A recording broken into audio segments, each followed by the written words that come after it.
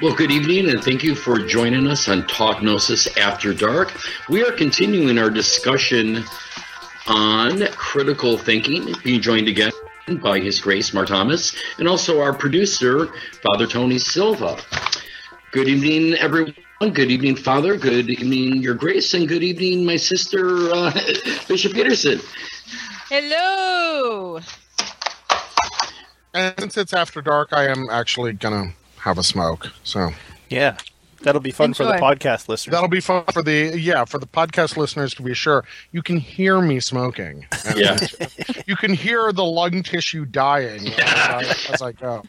Well, speaking of dying, I don't know where that segue is coming from, actually. Yeah, I don't know either. I would like to thank our new Patreon supporters, as I would like to do every week. So in the past week, we've had 2 more supporters. We've had Mike and Linda, and we thank them both very much for their support. If you enjoy the work that we do here in the Gnostic NYC Network, and if you found some value in it, we'd love it if you would support us as well. Go on over to patreon.com/Gnostic and pledge a couple of cents for every video or podcast episode we put out, and it helps us to do more of them and increase the quality of them and cover the topics that you want to hear. Fantastic. All right. For Father Tony's ramen.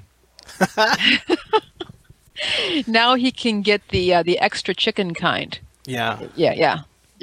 We can all improve our ramen diets. Something we were talking about during the break-ins that we didn't get to during the video show was one thing that came up earlier this week. Somebody who we all know was on Facebook and was concerned about taking a course from somebody who followed the teachings of a particular esoteric teacher, because at least one of the students of this esoteric teacher was associated with fascism. And one of the questions that came up for me is, when we are applying critical thinking, how do we do that when we're evaluating teachers or spiritual leaders? Mm-hmm. How do we, how far do we go in evaluating their character, their politics, versus what they're actually teaching or what they actually taught? How do we judge the legitimacy of their leadership or their teaching?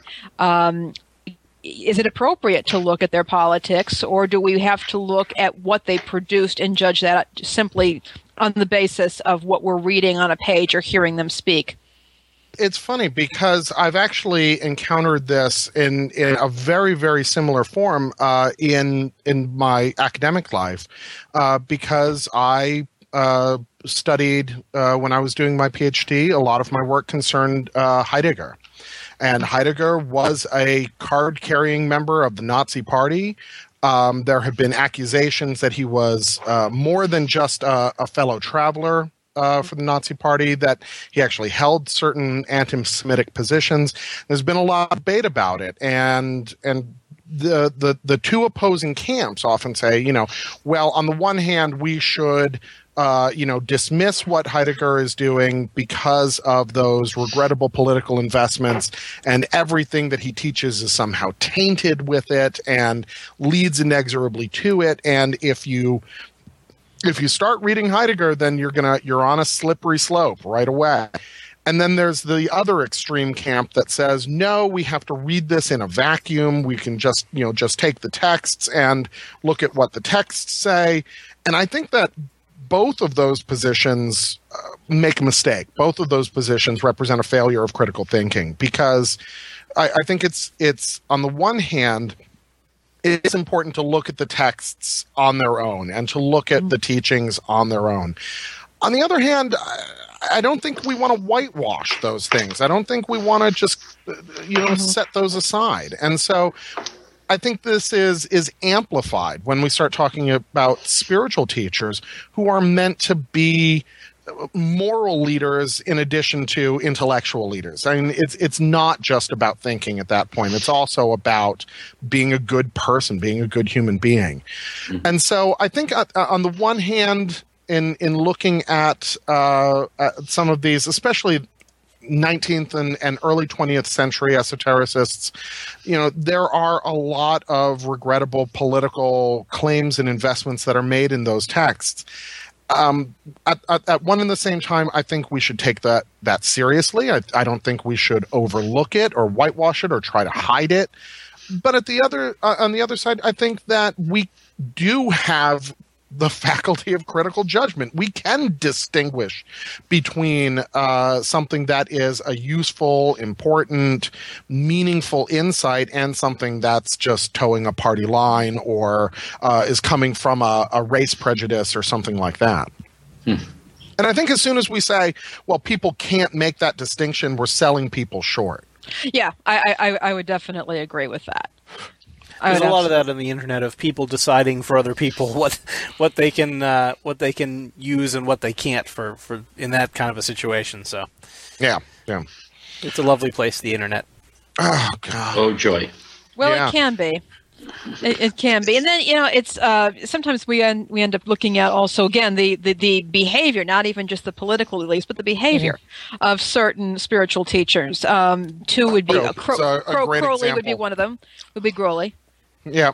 Or Gurdjieff, who. Yeah, who I take a lot of inspiration from, but he had at least 8 children out of wedlock. Ran up. He's got Augustine beat by at least 7. Yeah. So I mean, but you end up with that particular question as well. Okay, this person may have behaved atrociously, but they've also offered something that has clearly lasted throughout generations. In both the case of Crowley and Gurdjieff, that some of their teachings have continued to support and enlighten people who have gone on to lead far more exemplary lives. And you know what it brings to mind for me, and I just thought of this as you were talking, are the wonderful infancy gospels, where you see Christ as this sort of divine brat, where he behaves horribly. I mean, he does.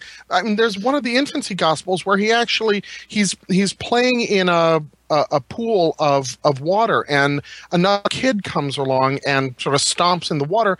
And so what does Jesus do? He strikes him dead. I mean, he kills him stone dead. And of course the kid's father goes to Joseph, and Joseph, says, Jesus, you really just can't be killing the other kids. And so Jesus goes, oh, okay, fine, and he brings him back to life. And, so do we then, on the basis of those infancy gospels, if we were to take those seriously, say, well, clearly this Jesus guy, he's a bad seed. And so nothing that comes from that is going to be of any value. That Jesus was a dick. He was a dick. I mean, there are just, those infancy gospels are hysterical reading because they're just so bizarre. So, I mean, they match anything the Valentinians or the Sethians wrote. So, well, it's like I was talking about some of the so-called Gnostic Gospels being fan fiction to a certain extent, when you've got the people who are filling in the blanks there. Oh God, I don't want to think that. But you think about the development. 50 Shades of St. Paul or something like that. No, it's the 39 stripes of Jesus. Right. But I get to thinking about this because you've got somebody who has power.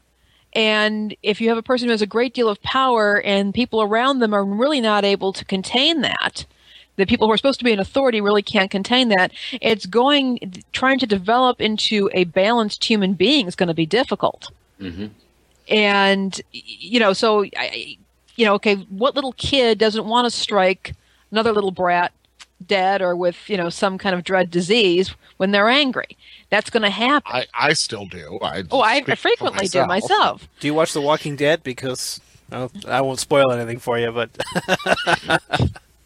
anyway, I want to bring this back around to critical thinking for a minute here. I mean, we should do it once, at least once.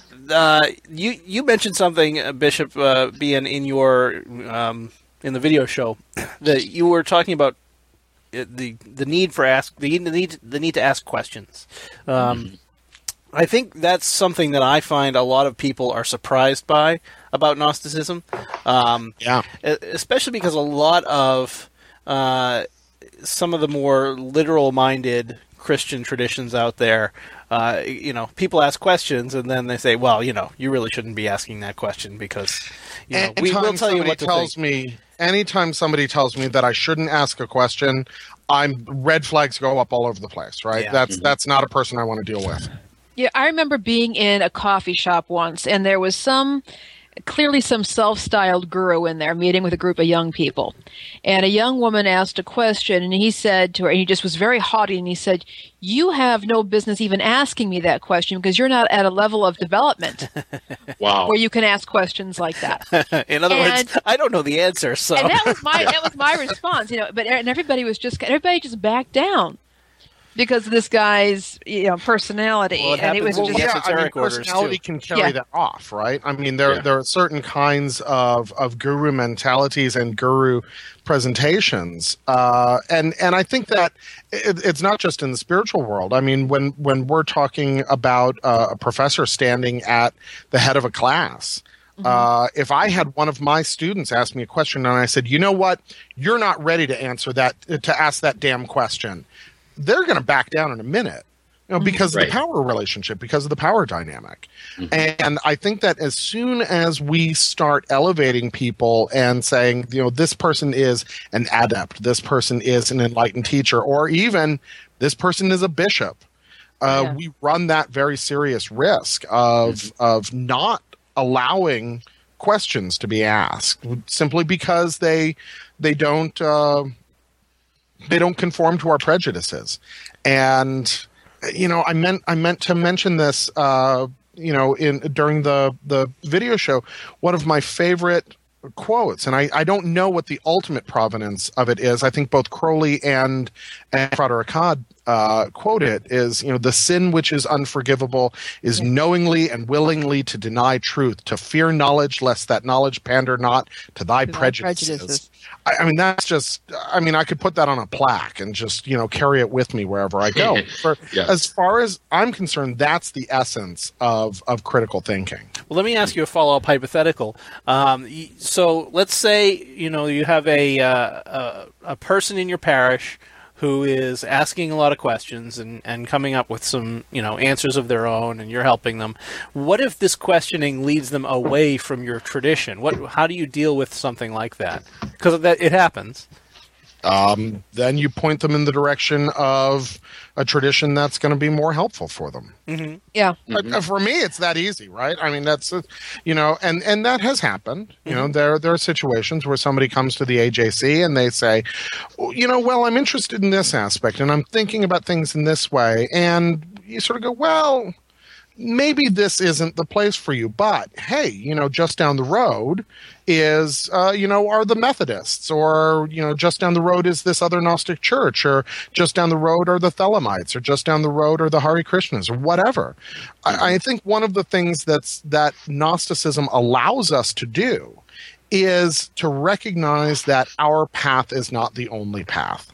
And as soon as we are able to admit that to ourselves, then we have a much better chance of helping other seekers who maybe are on a different path than we are. Does that sort of where you were headed with that? Yeah, absolutely. Yeah. I mean, I had a conversation online, and I know you mentioned that we shouldn't be doing that. No, I stop it. Yeah, stop. No, I had a conversation online with a gentleman who kept asking me, well, isn't Gnosticism a heresy? And I kept saying, well, okay, but it depends on your definition of heresy. And I always usually follow that up by saying heresy is in the eye of the beholder. So, if you believe that, what we're doing is against the will of God, then sure, Gnosticism is a heresy. But, and then he would ask us, well... And there's a Catholic church on every corner that would be perfectly happy to... Exactly. But he wasn't happy with some of the political stuff that's happening in some of the mainstream denominations. And, and so he... And that is a tough negotiation sometimes. Yeah, I mean, that's... And fortunately, we live in a time where there are other options, right? I mean, if you imagine sort of being in this position in, 13th century France, you don't have a whole lot of other options. You can't go down the street to a different kind of church and get a different perspective. And so we're very, very lucky in that we can say to people, you know what, there are other possibilities, and they're good too. Yeah. So yeah, it's tough, and I think that Father Tony, your story sort of raises another issue, which is that there is a certain kind of conversation that I think many of us have had where you just realize at some point that it isn't going anywhere. Yeah. That this is just, it's a non-starter, that the premises that the person's working from, or their libidinal investments or their prejudices are just so disparate from our own that they're just talking a different language. And at a certain point you just say, you know what, okay, you go do something else. Yeah. And you have to disengage. And I think that one of the things that's really important is recognizing that that's not a failure on our part, that's not that doesn't represent some sort of problem for us, but instead it means that somebody is at a place where what we have to offer isn't necessarily what's going to be the most helpful thing for them. And for Gnostics, we're not, this is not a numbers game for us. We're not, notching converts on our bedposts here. At least I'm not concerned about people going to hell because they happen to hold to a belief that's heretical. But I also don't believe that what I believe is necessarily what's going to save somebody else. So I don't worry about people, going to hell. I just ask them to save me a seat. Yeah, let's go off on that tangent a little bit, because we were it was last year's conclave. We were on a tour of sacred spaces. I don't know if you were in on that, Bishop Laney, but we did a tour of sacred spaces in Chicago. It was very nice. We went to a lot of different churches and looked at a lot of different things. But the tour guide said to the group, "So do you guys proselytize? Do you guys try and recruit converts?" And everybody around the room said no. And I said yes. Okay. Because I do think that what we do is valuable. I'm not necessarily going to go knock on doors and ask total strangers, have you heard the bad news about the demiurge? But the whole idea that I think it's valuable. I wouldn't be here if I didn't think it was valuable, and I think that what we have is useful to people in a spiritual sense. And so I think that whenever I have the opportunity to talk to somebody about it, I do, which is why I started this video network. And but I don't see it as a outreach for the sake of outreach. I see it as, here's what we have, here's what we do, this is what's available. If this is something that appeals to you and is interesting, then I can point you in that direction. But that's the point, isn't it? Right? Is that you're always willing to take no for an answer? Oh, sure, right. Absolutely. And that is, I think, what sets us apart from the traditional model of proselytizing is if you say, you know what, that's not where I am, we go, well, okay, I wish you the best of luck. We're going to leave the light on and the candles lit. And, if you find that what we have to offer is something that would be useful to you, come on back. We're still going to be here. We're not going to judge that. Right. How many of us have gone through, our spiritual journeys have taken us to a lot of strange places. Some stranger than others, but absolutely. I found my way to the AJC, and it was a tortuous path. And it's not that I think that the places that I stopped along the way were mistakes. Right. No. I don't think I've ever made a serious spiritual error. I didn't, end up in a cult somewhere and a destructive cult and have to say, oh, well, I need to get out of that so I can get someplace safe. I just went to places that had different perspectives. And, at one time, that might have been the Orthodox faith, and at one time that might have been Thelema, and another time it was atheism. So I've been through that sort of journey, and if I believed that the way that I had found was the only way, then I would have to acknowledge that all of those other stopping points along the way were just horrible errors. And I won't say that. And exactly. They were just dead ends. And I won't say that because it's those stopping places that led me here.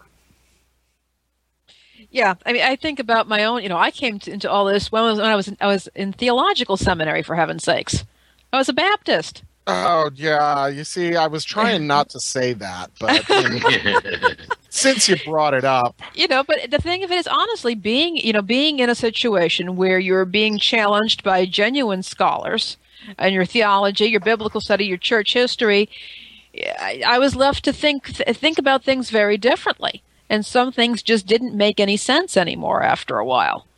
And, eventually it led me, again, on a kind of a torturous path, but it led me to Gnosticism, which actually made a heck of a lot more sense than what I believed when I entered into seminary. And as soon as you say that Gnosticism makes sense, we really have to question your mental stability at that point.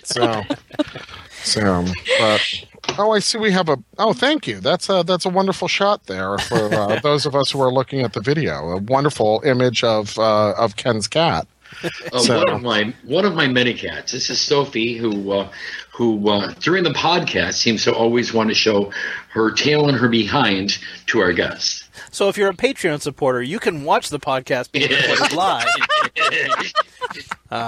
Just go to patreon.com/Gnostic. See Bishop Ken's cat's ass. We'll show her face. There we go. Oh, adorable. Are we gonna bring out all the pets now? We talked about doing that for the April Fool's episode, but we're actually not very funny as a group, so we decided to not do an April Fool's. My April Fool's jokes are fantastic. Yeah, that was wonderful, even though it caused some confusion, Bishop Williams. So yeah, I just this was a good one, and I consider it sort of a hazing process now. That maybe this is really about critical thinking. That if you're reading, if you still want to hang out with this jerk, well, exactly, then your critical faculties are suspect. But every time. For those who don't know, every April Fool's, I write my resignation letter and say that I'm going off to do, some bizarre thing, join the First Gnostic Church of the Flying Spaghetti Monster, or, I think last year was the Gnostic Church of My Little Pony. Yeah. That one had legs. We talked about that for months. Yeah, the last year was My Little Pony. And this year was... well, maybe we shouldn't say publicly. Yeah, that's probably just as well. It does refer to some people. But, if you read through them, I mean, I think April Fool's jokes are a good test of our critical faculties. If you buy into it, maybe you go, maybe I need to sharpen my thinking skills a little. Well, it's become easier, I think, over the years now that the internet has fully embraced April Fools as a tradition. But it wasn't too long ago when there weren't so many people whose lives were entrenched in the internet enough to know that was happening. So it used to be a lot easier to fool people. Come April 1st. But look at the way that people get fooled by Onion articles. Oh, yeah. Not just the Onion. There's a lot of satirical, quote-unquote, news sources out there, and there are some that don't even label themselves as such, but you look it up on Wikipedia, and it says they are. And, of course, Wikipedia is always right. So... But I think this does bring us up an issue of the issue of sources in critical thinking. For example, recently I saw an argument between some people in which one person kept on insisting that the other party read a book. And any book, not read a specific book, but read a book. A 50-year-old book on Gnosticism by a specific author. That's what they were saying, because I've said that to people in the past. I've said, you know what you need to do? You need to read a book. Any book will do. This was a conversation, though, that somebody that I was having with a person, and they told me to read the book. And I'm nobody special, but I've read the Gnostic Gospels. I'm familiar with it. I know it's in it. I kind of do this stuff.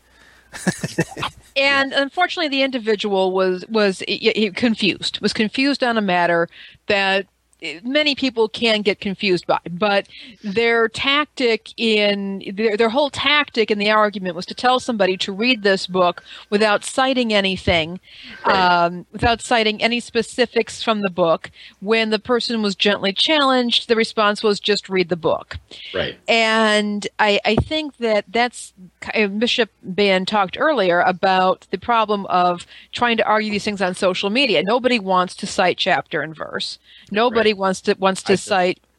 Well, sure, you do, but I mean, it's an interesting conundrum for Gnostics because you can cite chapter and verse, and you can cite the Gospel of Thomas, and you can cite this, that, and the other, but at the end of the day, you can always say, well, yeah, but those kinds of things aren't infallible and authoritative in the way that they are in the other mainstream traditions, so it doesn't matter, and I can ignore your argument anyway. Right. Yeah. That's all right. That's all right. But I'm always very, very frustrated about the lack of a footnoting feature in Facebook conversations, because that's what I want. I want to be able to put my citations in, because that's the kind. I've always said that I could never kill myself because I'm spending too much time putting the footnotes in my suicide letter. So, actually, Bishop Ian, tell us your opinion on infographics. Oh Jesus! Oh God! I have a blog post about it. I have 8 blog posts in the whole world, and one of them's on infographics. So yeah. I find it so frustrating, to see these little snippets that purport to tell us some important fact, and I find that probably 75% of them are just wrong. The 25% that aren't just completely wrong are misleading. I just every once in a while, I will admit, every once in a while I have seen an infographic that I think is useful. Mm-hmm. And I think that at one time infographics were really useful for distilling down information in a really concise sort of way that you could take a complex question and really just come up with a really quick and dirty answer to it. But my personal favorite is the one that has a picture of, I want to say, Benedict XVI with a rifle, and it tells us that the Catholic Church is the second largest shareholder in Beretta weapons manufacturing. Yeah, and I saw this and I went, now wait a second, this just doesn't pass the sniff test. And sure enough, it took me all of about 12 seconds to discover that Beretta is a privately held company. They don't have shareholders. So I know that this is wrong. I mean, I know that it's false. And it literally took me 10 seconds to find out the information that I needed. And that, I think, is ultimately what frustrates me, not just about infographics, but about discourse on social media and the internet in general, is this unwillingness to take advantage of the wealth of information that the internet affords us. Mm-hmm. And if you're going to put something on, out on Facebook or Google Plus or Twitter that makes some sort of factual claim, for God's sake, take the extra 45 fucking seconds to look it up on Snopes.com. I mean, it's just, why is that an unreasonable demand to make? Now we're getting into the After Dark, and I'm getting ornery. Well, actually, we're prime in the season of the Ishtar equals Easter infographic that's going around. I mean, it's for those listening after the fact, it's April 9th, 2014, and so we're right in the middle of it, and we're coming up to Easter here. But I think that and the the Beretta issue and the other things. Horus equals Jesus. That's another. Yeah, favorite. Horus equals Jesus. But I think those are because those are emotional responses. Those bypass the intellect entirely, because people who post those things, A, want to believe that the Catholic Church is the big evil, and B, want to have some kind of a connection to an authentic pagan spirituality or whatever it happens to be, and for that reason they'll post it without thinking about it because it's what they want to believe. I think Don't you're right. Post without thinking.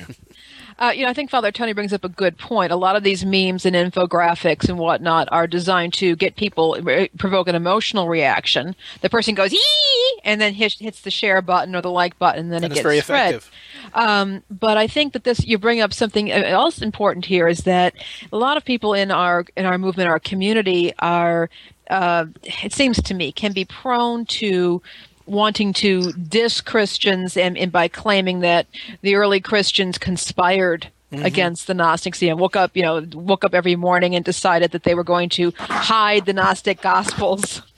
And and that they were going to oppress the Gnostics and that sort of thing, which is not really how this all this played out. That's never how it works. That's just So it's kind of disturbing being part of a community that in some cases seems very willing to believe a whole lot of BS because it satisfies a certain emotional need to be hostile toward Orthodox religion. I say small Orthodox there.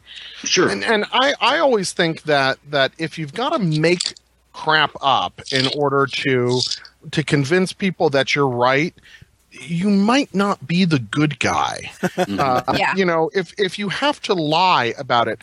And the fact of the matter is that when we're dealing with many of the political and social policies that many of us have a problem with in mainstream Christianity and in mainstream religion generally, the fact of the matter is that the truth is actually bad enough.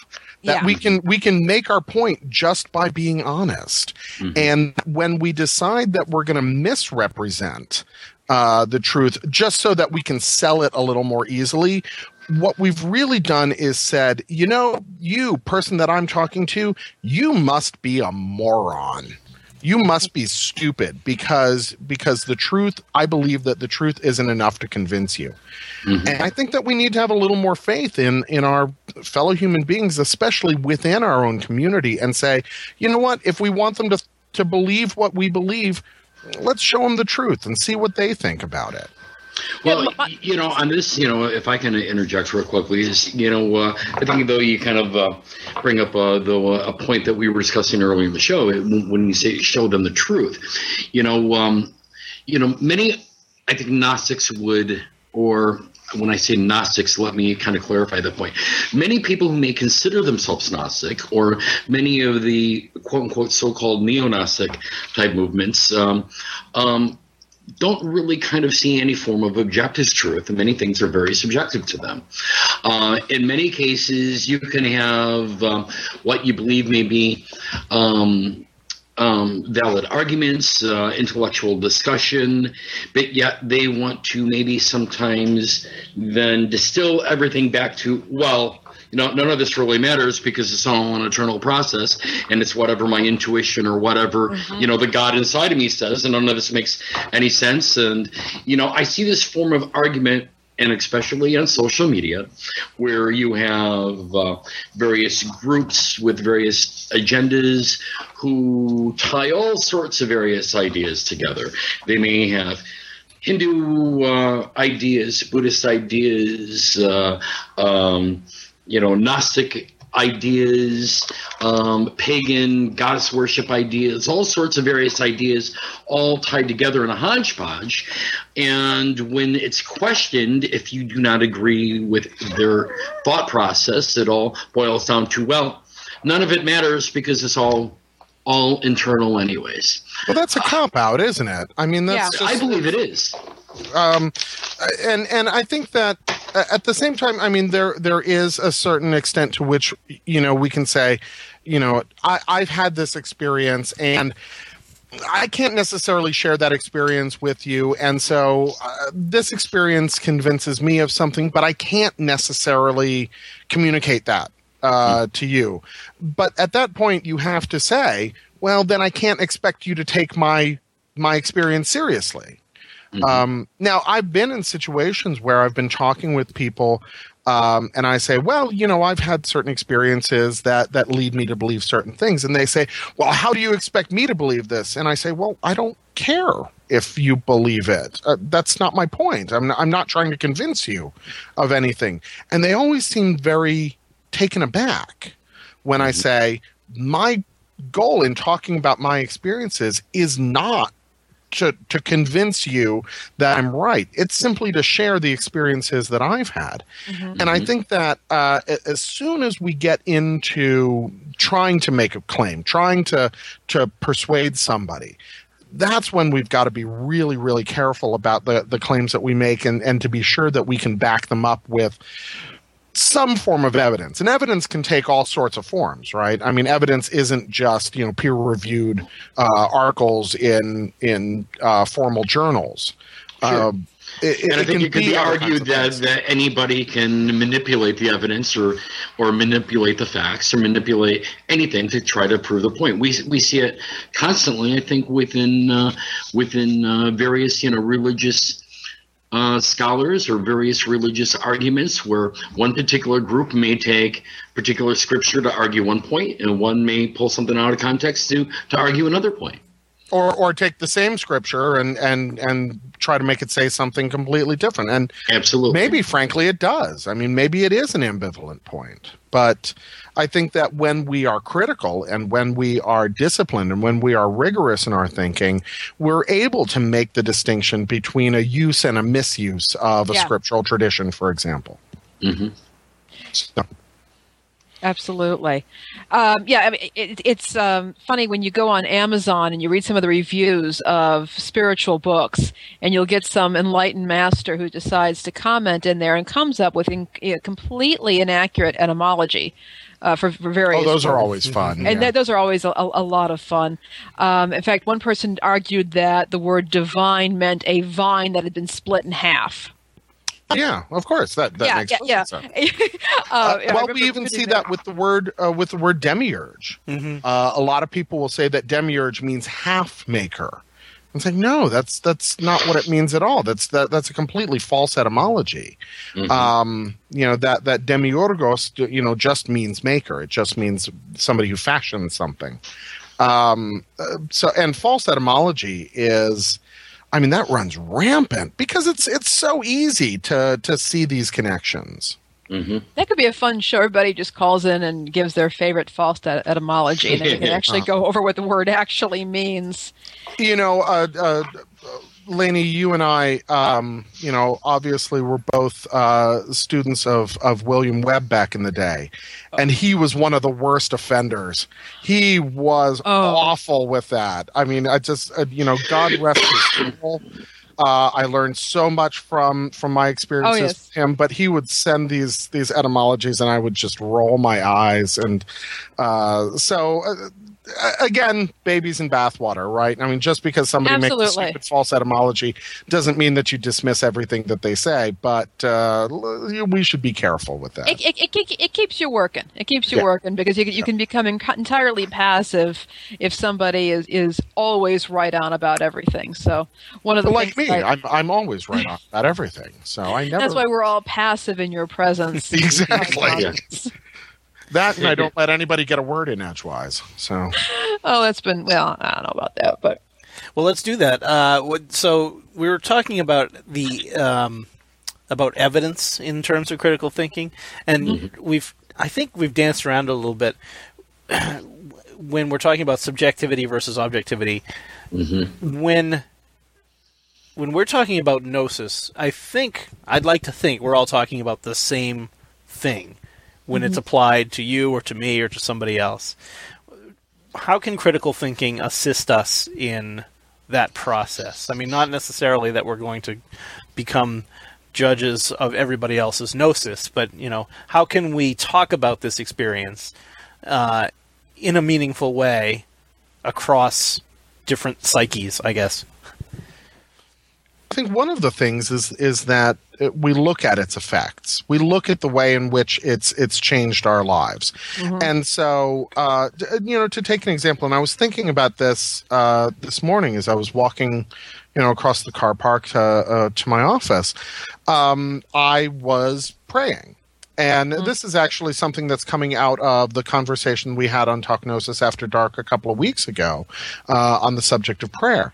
And it occurred to me that that I could make the claim that when I pray mindfully, it prevents me from yelling at the guy who cuts me off in traffic, or getting pissed off at the person who double parks in the parking lot when there's not enough parking spaces to go around.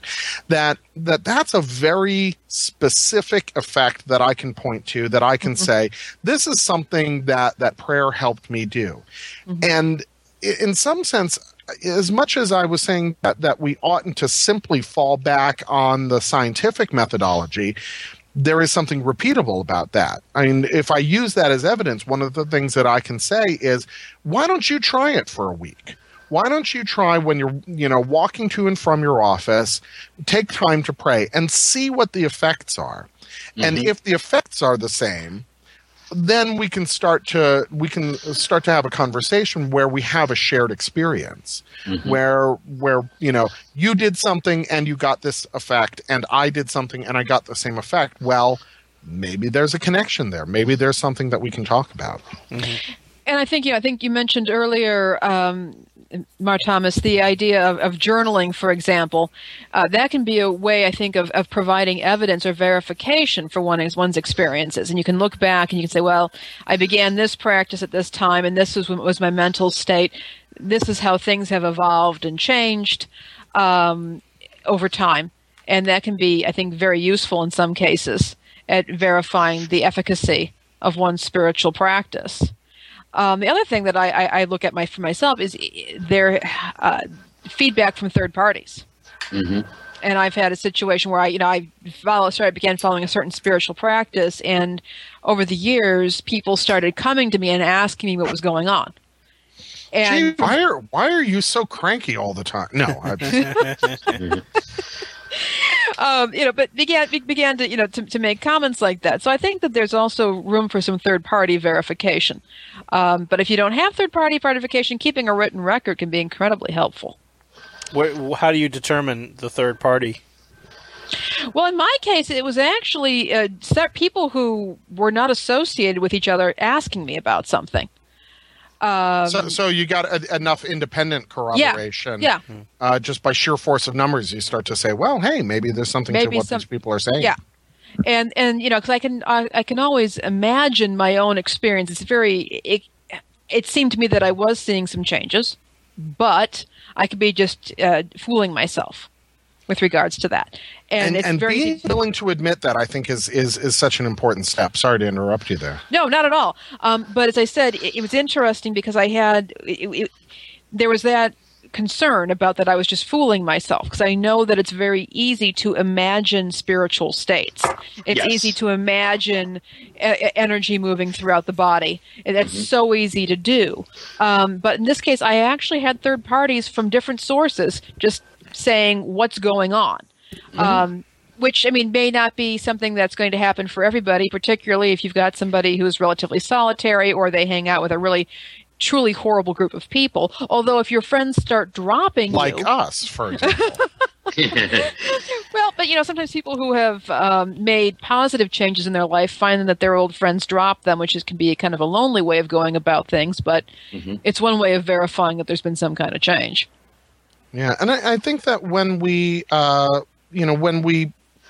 have these experiences, it is really important to hold a critical lens up to them, to say, okay, how do I distinguish between the vision that I had and the nightmare that I had because I had cold pizza before I went to bed? And that can be tough, right? That can be difficult. And if we take the oath of the Master of the Temple seriously, to interpret every phenomenon as a particular dealing of God with my soul, that's a dangerous slope sometimes. That can be really risky, because then I say, oh yeah, I was driving to work and I saw the license plate in front of me and it had this particular set of numbers, and clearly this was a message that God was sending me in order to do this. You can get into some really scary places that way, and you can drive yourself insane, particularly when you seem to be getting contradictory messages and then you don't know what to believe. So, right. Yeah, well, I mean, I always have that's why this not problem. everyone should be taking the oath of a master of a temple. Right. I mean, I have this problem because the dog next door is giving me messages from God, and sometimes they conflict with the messages that I'm getting from the dog on the other side of the house. So, those I'm kidding. That's reminds me of the movie Noah starring Russell Crowe. Oh God, you had to bring it in, didn't you? Well, I did. You had to work that in. It's on my mind lately. Wasn't it? God, it was an old Richard Pryor. Bill Cosby. It was a Bill Cosby. That's right. Yeah. No. That was my first experience on a stage. Actually, when I was in 5th grade, there was a talent show at our school, and for whatever stupid reason, I have no idea what it was. I had the routine memorized because I'm a big comedy nerd, and so I said, I'll go and audition for this talent show, and I got in the talent show, and I did the routine, and I put on a funky sweater and the whole thing. It was funny. It's a brilliant bit. It really is. How do we make the distinction between the voice that is a real transmission from the divine and wish fulfillment, or something that's suiting our own prejudices? That's tough to do, and I think that one of the things that we can do is be more rigorous with ourselves than we are with anybody else. Yep. It's that if somebody says, God spoke to me and said this, you say, okay, well, that's interesting. When you get that message, you go, okay, now I'm going to work this out. I'm going to figure out exactly what the hell's going on. And maybe start with maybe apply Adam's razor and say, maybe when I hear hoofbeats, I should think horses and not zebras. And, to really say, okay, what's the rational, reasonable explanation for this experience that I've had? And maybe then, if that doesn't seem to work, then I go to maybe this is a message from the divine. Maybe this is a true new spiritual insight. Occam's razor is a very useful little technique. So. And sometimes the insight, as I addressed earlier, may just be for you at that time, and may not have a wider application. Yeah. And that's that real possibility there, that this is something for you right now, and keep your yap shut and continue working. Mm-hmm. And I think it all goes back full circle to. Oh dear. Oh, we've lost your audio there for a second, Bishop Ken. I think the cat. Are we back? We're back. I think the cat stepped on something here. I think it was a God. message from God. God. Maybe it was. Whatever you're going to say, don't say it. A bit as I was saying, I think we kind of can go back full circle to what Bishop Peterson was stating earlier about keeping a journal, and I think sometimes this does give us some insight when we may receive some bit of gnosis or knowledge that we may take as divine or as something really important. Now we've got a basis to kind of judge this particular experience on. Is this experience meant, as you just stated, for the here and now in that particular moment?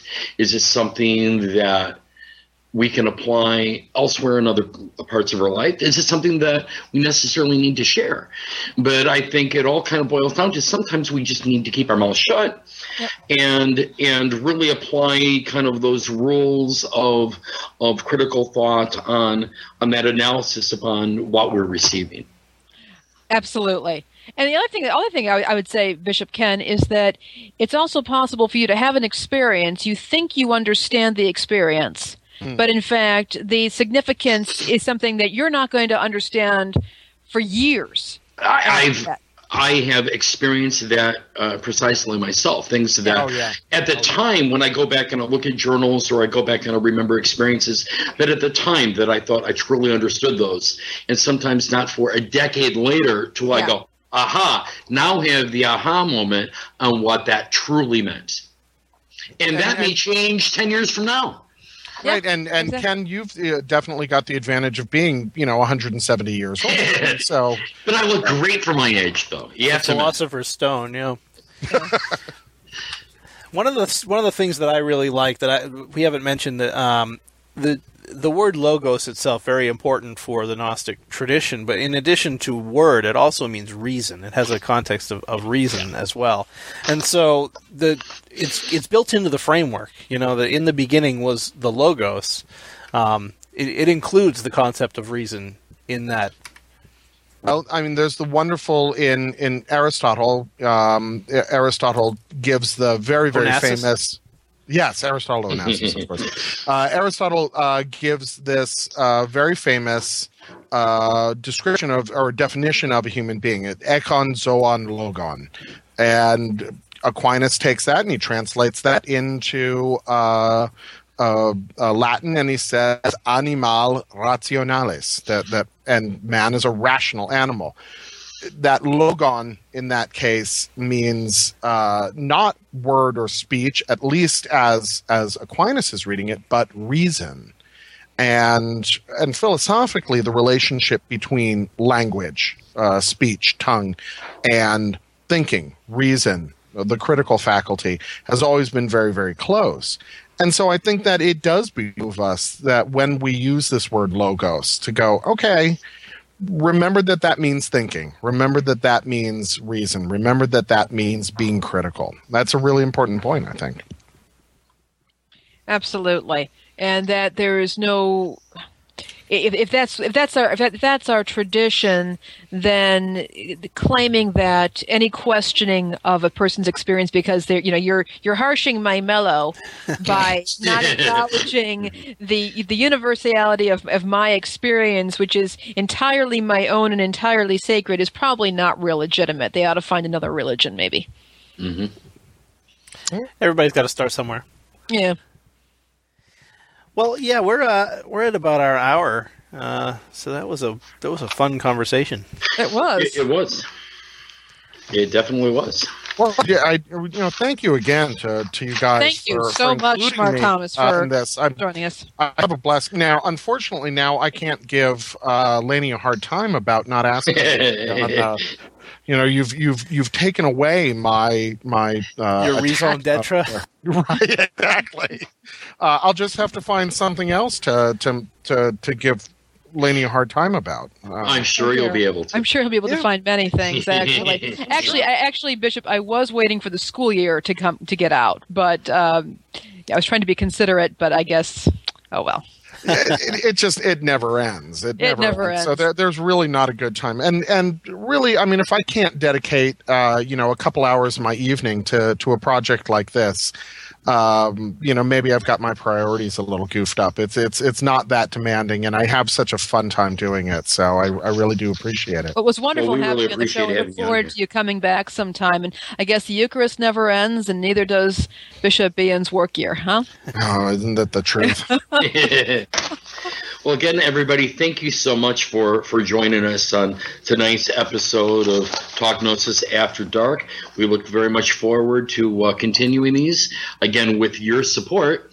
And you can support this show and Talk Gnosis and all of the other projects that are being worked on by going to patreon.com/Gnostic. That is patreon.com/Gnostic, and pledge any amount that you would like to per video, per podcast, so that we can continue bringing you these episodes.